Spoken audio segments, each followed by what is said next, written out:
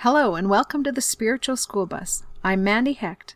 I'm an ordained minister with the Canadian Baptist of Western Canada, and I drive a school bus. In Baptist churches and on the bus, it seems like everyone wants to sit in the back. You, however, are invited to take a front row seat on the Spiritual School Bus. Our scripture reading this morning comes from the book of Exodus. We're going to read through in chapter 12 and chapter 13. The Lord said to Moses and Aaron in Egypt, "This month is to be for you the first month of your year. Tell the whole community of Israel that on the 10th day of this month, each man is to take a lamb for his family, one for each household. If any household is too small for a whole lamb, they must share one with their nearest neighbor, having taken into account the number of people there. You are to determine the amount of lamb needed in accordance with what each person will eat. The animals you choose must be a year-old males without defect, and you may take them from the sheep or the goats.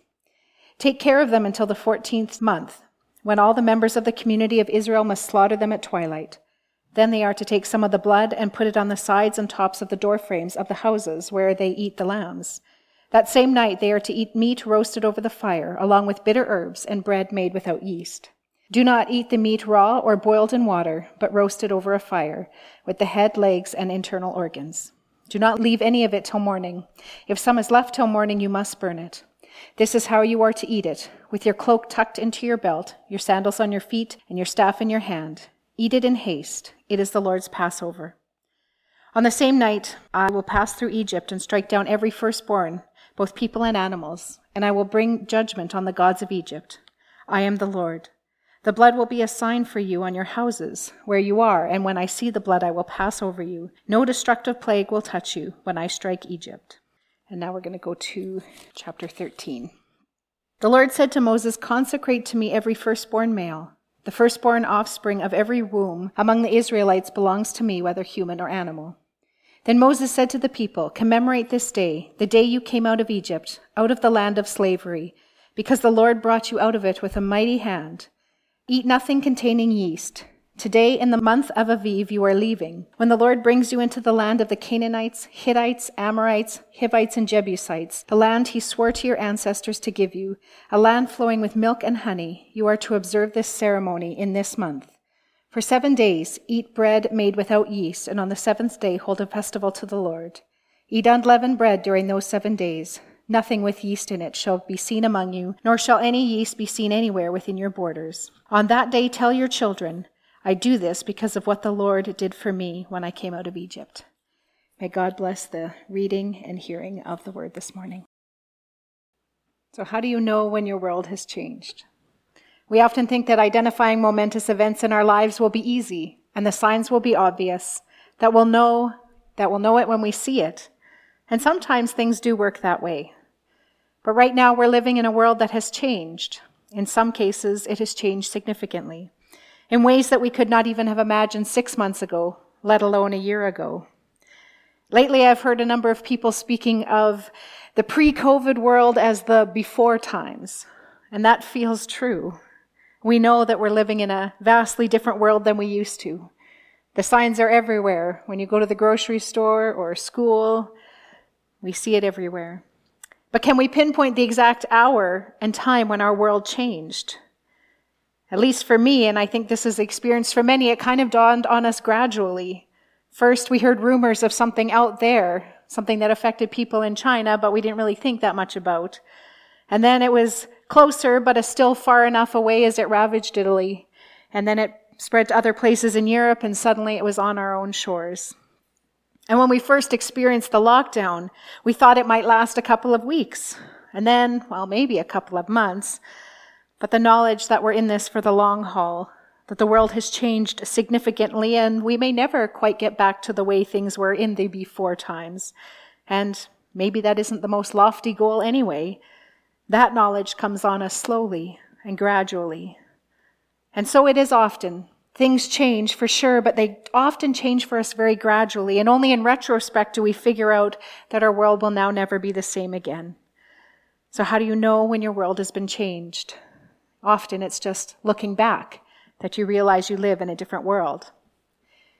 But for the people of Israel, whom we've been getting to know this fall, they knew exactly when their lives changed. And they were certainly a people in need of a change. In fact, they needed an entirely new start. At the close of the book of Genesis, the family of Israel, who was formerly named Jacob, who was the son of Isaac and Rebekah and the great-grandson of Abraham and Sarah, that family had made it to Egypt. It was a circuitous route, to be certain. It involved a lot of ups and downs in the lives of Joseph, who was one of Israel's or Jacob's youngest children, but his favored one. Through jealousy and violence and slavery and deceit and troubles and famine, God worked all these unfortunate events and redeems them, all to get Joseph to his place in Egypt, where he can accomplish God's good work, saving many lives, including the lives of his entire family from the ravages of famine. And the curtain closes on the book of Genesis, and it looks like things are going all right for the family of Israel. They're in Egypt. They're in the place where they would finally realize the promise that God made to Abraham, that he would be the ancestor of many. Indeed, in Egypt, this family does grow and then grow again until they become a nation. All's well that ends well, as the saying goes. However, there's also the saying that says happily ever after just depends on where you stop telling the story. And so it is with this story. Because if we only had the book of Genesis, we would think that the story that began with God's promises in Eden actually ends pretty well. Maybe not quite as full as we'd like, but still pretty good. It ends with forgiveness. It ends with the evidence of God working through difficult things and flawed people. And it ends with many lives being saved. However, the book of Genesis was never meant to stand alone. Like famous series of books or movies or stories like The Lord of the Rings or all the Marvel superhero movies, the first book only tells the first part of the story. There is more. And as the curtain opens on the book of Exodus, we discover that the people of Israel, for that's what they've now become, they become a people. They've been transformed from being just a large family to actually having enough people to be considered a nation. But they're in a much darker place than they were when Genesis ended. The Israelites settled in Egypt since the time that they were saved there by the diligent work of Joseph. And since then, they have done what people do. They get married and they have families. And in this way, their numbers began to increase greatly. In fact, we read in Exodus chapter 1 that the Israelites were exceedingly fruitful. They multiplied greatly, increased in numbers, and became so numerous that the land was filled with them. And then a new king, to whom Joseph meant nothing, came to power in Egypt. It is so interesting, considering our reading today, which is deeply connected with memory, that the plight of the Israelites begin with a failure of memory. Over the years, the name of Joseph, which meant so much not only to the people of Israel, who claimed him as their family and their ancestor, but also to the people of Egypt, because Joseph orchestrated their rescue when their future was in jeopardy through that famine. But eventually, time passes, and the king of Egypt, and probably most Egyptians in general, forget Joseph. He means nothing to them now. And so they turn their eyes on his numerous kin, who have done so well what God told them to do way back in the beginning of Genesis, to multiply and increase in number. And they do that job so well that the Egyptian king begins to get nervous. So nervous, in fact, that he enslaves the people, thinking that if he can oppress them, he could keep them under control. But it doesn't end up working because the people continue to increase in number. And so Pharaoh's actions get more drastic as he gets more desperate. He orders the death of every newborn baby boy. And he tries to accomplish this through the help of 2 Hebrew midwives named Shiphrah and Puah. But Pharaoh underestimates these 2 women. Actually, there's a number of women who factor into this story who get underestimated by the mighty and the powerful, but that's a tale for another day. But Shiphrah and Puah refuse to do what Pharaoh asks of them. And so the people of Israel continue to do what God asked them to do. The attempts at oppression are not working as Pharaoh thought they would. So then he enlists the help of the entire Egyptian people, telling them to commit infanticide on every Hebrew male baby under 2 that they come across. The family of God's choosing, by now become the nation that God promised to Abraham, is in trouble. They need a new beginning. And it is out of this bleak and oppressive situation that Moses comes. Moses is the one through whom God will work this time to save his people, to give them a new beginning. And against all odds, Moses manages to survive and even gets smuggled into the court of Pharaoh and ends up being raised by Egypt. God calls Moses to deliver God's people from the hand of Pharaoh. And then God meets Moses out in the desert and gives Moses the name. And then Moses and his brother Aaron begin a showdown with Pharaoh, which results in the 10 plagues being visited on the people of Egypt.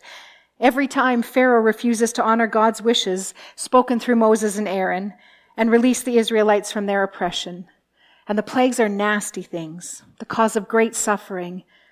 The river Nile turns to blood. That's the river they use for drinking water and to irrigate their crops. And then frogs appear everywhere, and then gnats followed by flies. And then the livestock of Egypt is struck down, and then boils appear on both people and animals. And then the weather gets into the action. The worst hailstorm they've ever seen hits Egypt. And then we're back to insects, this time to devouring locusts, though you wonder how much they had left to devour. And then darkness overtook the land of Egypt for 3 whole days. And that actually brings us up to speed in the story, but there is one plague yet to come. The plague of the firstborn, where every single firstborn son in Egypt will be struck down by death. And as bad as everything is that has come before it, this one is worse yet. Even the will of the stubborn and unfeeling Pharaoh is going to be broken by this one. And this is the new beginning. This is the day that life changes for this people. When they do make it to the other side of the Red Sea and the other side of slavery, everything will be completely different for them. In fact, in many ways, this is an instance of new life, almost what we would call a resurrection. In fact, this event has been said to be to the First Testament what Easter is to the Second Testament. The Passover was the event, the decisive time when God acted on behalf of God's people, when God heard their cries and led them from slavery into freedom straight through a wall of water. This would be the after of their world, the day everything changed for them. And sure, sometimes when things got tough in their new life, for life in this world is rarely perfect, and they certainly encountered problems and struggles even when their world changed, when they went from oppressed to free. And they occasionally looked back and wondered if life in Egypt was really so bad as all that. But these musings, which I think display our natural human tendency to look backward with rose-colored glasses, never quite win the day. Because this is the day that they went from oppression to freedom, the day they went from a quiet, certain death to life. In fact, as we learn in our reading today, this day is going to be the first day of their new calendar. This month is to be for you the first month of your year, says Exodus 12:2.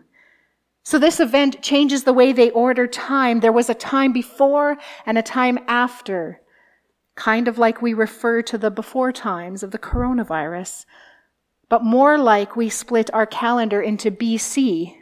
Originally it stood for before Christ, and then AD, Anno Domini, in the year of our Lord.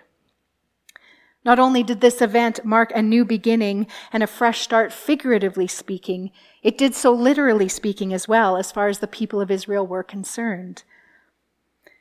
But the interesting thing is that they pause in the middle of this action, just as the story's getting to the fever pitch. Each plague ratchets up the drama, and each time Pharaoh promises and then goes back on his promise to free the people of Israel, and the story gets more and more intense. And just when we're about to learn that God is going to bring the most devastating plague of them all, the action stops.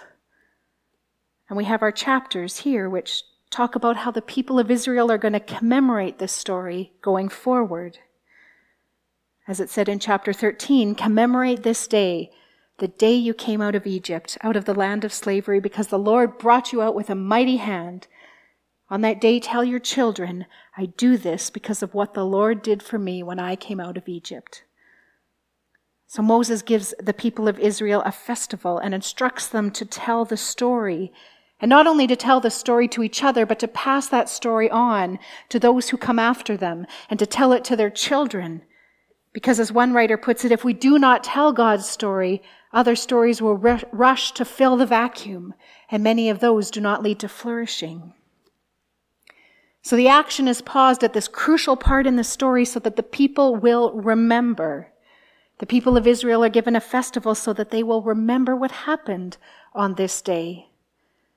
And it's more than just daydreaming or more than just some sentimental nostalgia. In the Bible, the word memory is important and it is active. For instance, as I mentioned a little bit earlier, when the memory of Joseph faded out of the Pharaoh's memory, that's when he begins to fear the Israelites and begins to first oppress them and then try to systematically wipe them out. We see this even when we refer to God. After the flood, it says that God remembered Noah and all the wild animals and all the livestock that were with him in the ark, and he sent a wind of the earth and the waters receded. When God destroyed the cities of Sodom and Gomorrah, we read, God remembered Abraham, and he brought Lot, who is Abraham's nephew, out of the catastrophe that overthrew the cities where Lot had lived. Similarly, we read a little later on that God remembered Rachel, who is Jacob's wife, and he listened to her and he enabled her to conceive. In fact, that's how Joseph came about. And then at the start of the story that we're telling today, we read in Exodus chapter 2, God heard their groaning and remembered his covenant with Abraham, Isaac, and Jacob. So, of course, it isn't as if God forgot that Noah and Lot and Rachel and Abraham existed until he suddenly ran into them in the grocery store and then he remembered them. Instead, God remembers, and it refers to action. When God remembers, God does something. And memory, as it turns out, is also central to the act of our faith. One writer tells us that the strong emphasis on our faith, on the act of remembering or memory, is important for two reasons. Because remembering produces contemporary action, and because remembering yields future hope. That's what we see with God's memory. It produces contemporary action. God remembered and then sent a wind to dry up the water when Noah was on the ark, or God remembered and then rescued Lot from the catastrophe, or God remembered and enabled Rachel to conceive a child, or God remembered and the descendants of Abraham and Sarah, Isaac and Rebekah, Jacob, Leah, Bilhah and Zilpah are taken out of their oppressive situation that we find them in the beginning of the book of Exodus.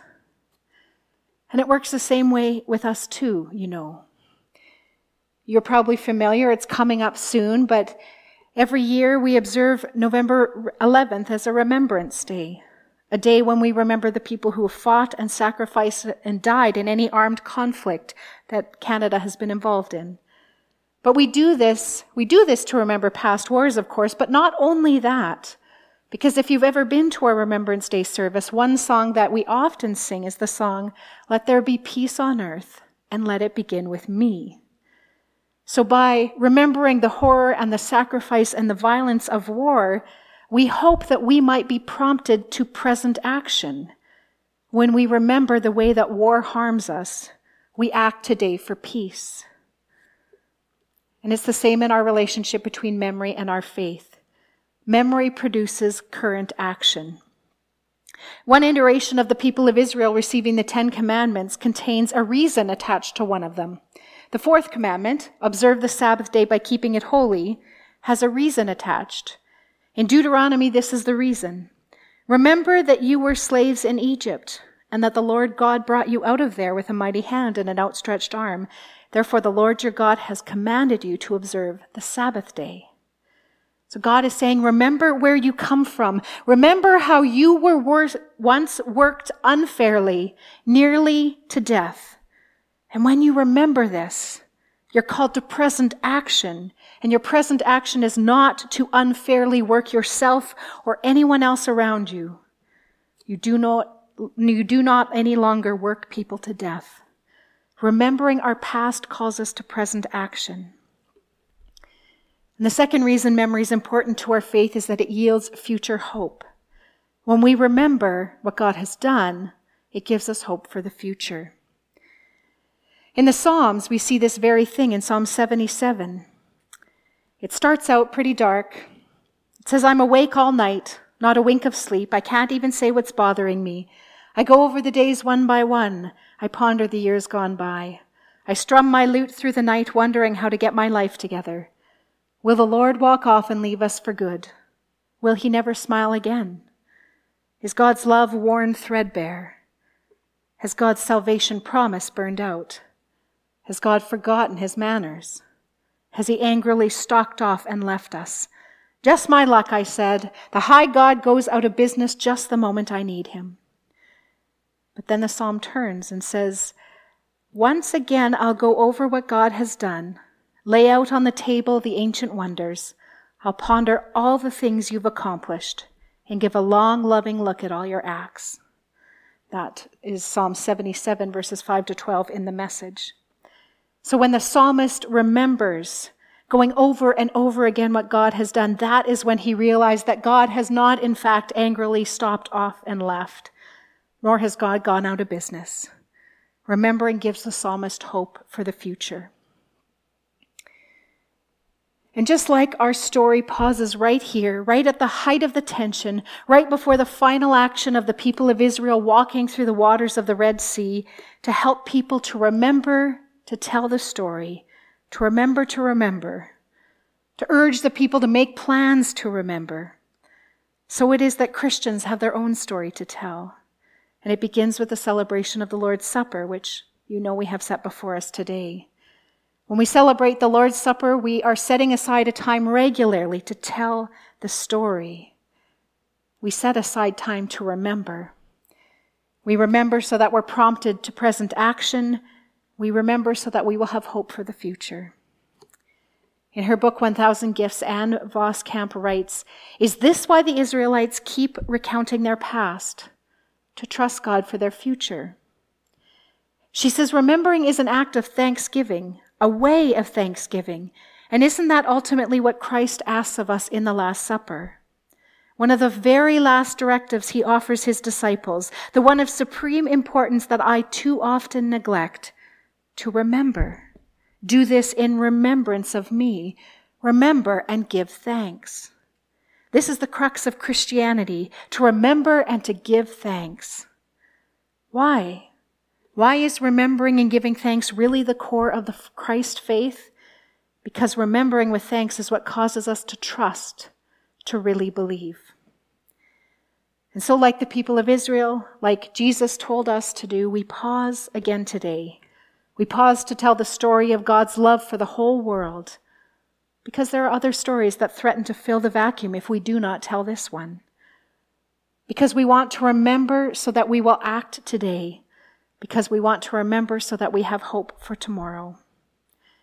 We live in a different world today than we used to live in. And so, as we acknowledge that we live in a new world and try and figure out how we might do that, we pause and remember. Would you pray with me as we go to the table of the Lord? Lord God of grace and of liberty, on the night of the Passover, the sacrificed lamb became a sign of freedom, and you freed the people of Israel from slavery in Egypt. In Jesus, you sacrificed your Son as a gift, thereby freeing all humanity from sin and from death. Help us to live this new life, teaching us to serve you in the faithfulness that you have served us. To you we offer our gratefulness in the name of the one who turned slavery into new life, Jesus Christ our Lord. And it is in Jesus' name and in Jesus' memory that we come today to the table you have set before us. Lord God, as we approach your table, we lift our minds and our hearts above the selfish fears and cares. We ask that the bread and the cup would be for us a witness and a sign of the grace of our Lord Jesus Christ and the love of God and the communion of the Holy Spirit. Before the throne of the Heavenly Father and the cross of the Redeemer, we make our humble confession of sin, and we dedicate our lives to service. And we pray for the strength to know and to do the will of God, because we ask these things in Jesus' name. Amen. This has been the Spiritual School Bus. Thank you for listening. For more Spiritual School Bus, visit www.pastormandy.com. This recording is copyright 2020 by Mandy Hecht and may only be copied or redistributed by express written permission. Thank you, and have a blessed week. Holy God, today we have been nourished and have had our thirst quenched through broken bread and the cup poured out in thanksgiving for your Son, Jesus Christ. Send us out to be as generous to those we meet this week, that we may show through our word and our deed that God is not dead, but risen and present among us. Hallelujah. Amen. Go in peace.